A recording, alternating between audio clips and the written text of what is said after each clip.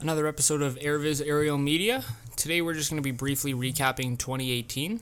I think it's important, as we near the end of January, just to reflect on the growing season and recognize what happened, what were the impacts, and what does it look like moving forward. I think that no matter where you farm in Canada, you can agree that 2018 came with its fair share of challenges and obstacles, without a doubt, but it was also a very impactful year. And today we just wanted to run through a few of what we thought were the major moments in 2018 ag, and how they were tied to the ag sector. And we'd also love to get some feedback and see what you guys thought were the major moments in 2018 ag. Did we cover it? Did we not? Let us know, and what were the impacts. So number one was sort of touching on the fact that I mentioned 2018 was an impactful year, and I think it was, to say the least, because we had two major agreements get settled, one being the USMCA and the second being the CPTPP. And what these are is the first one being United States Mexico Canada Agreement, which is basically a reformed NAFTA. It's a NAFTA 2.0. And the CPTPP deal is the Comprehensive and Progressive Agreement for Trans-Pacific Partnership. And both deals come with their advantages and disadvantages depending on who you talk to and what their ties are to the ag sector.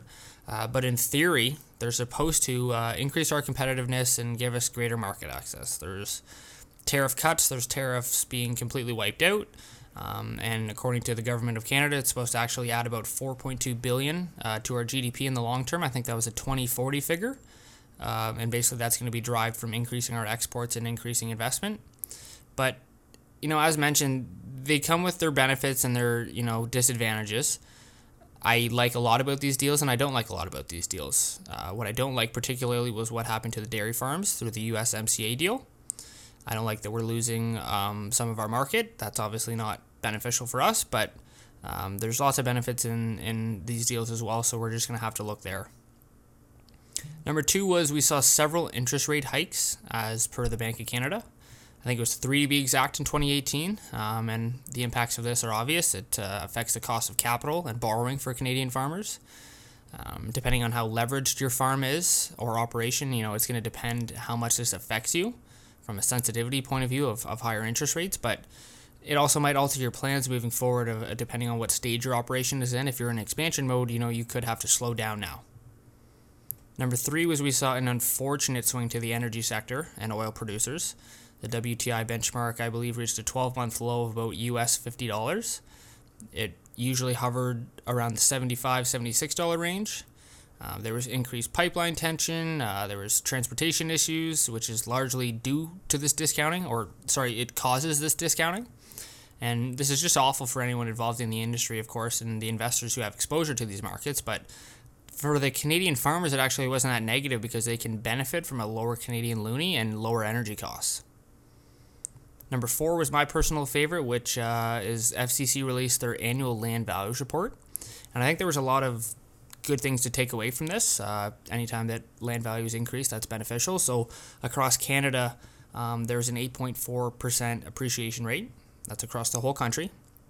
And to take that one step further, the top gaining province was Saskatchewan, which had double-digit growth at 10.2%, which is just wild to think about.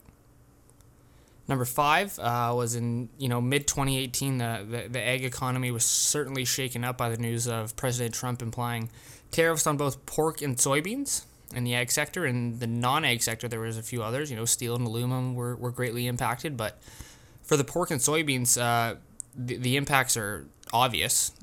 Price decreases. Like for soybeans, I think we saw it at about normally US $10.20 a bushel, and it was down to about $8.60. I think it bottomed at $8.15. So that's 15 to 20% drop, which is quite substantial. And number six was, of course, just what's the story every year. We had very variable weather across the country in 2018. We had heat, we had rain, we had snow, all at different times, some ideal, some not.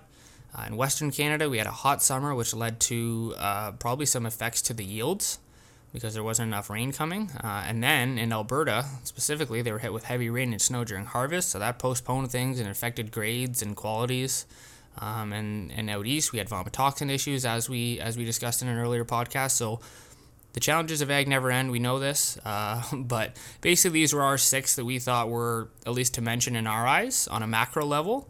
Once again, we're hoping to get some feedback, and you guys can let us know what sort of affected your operation this year.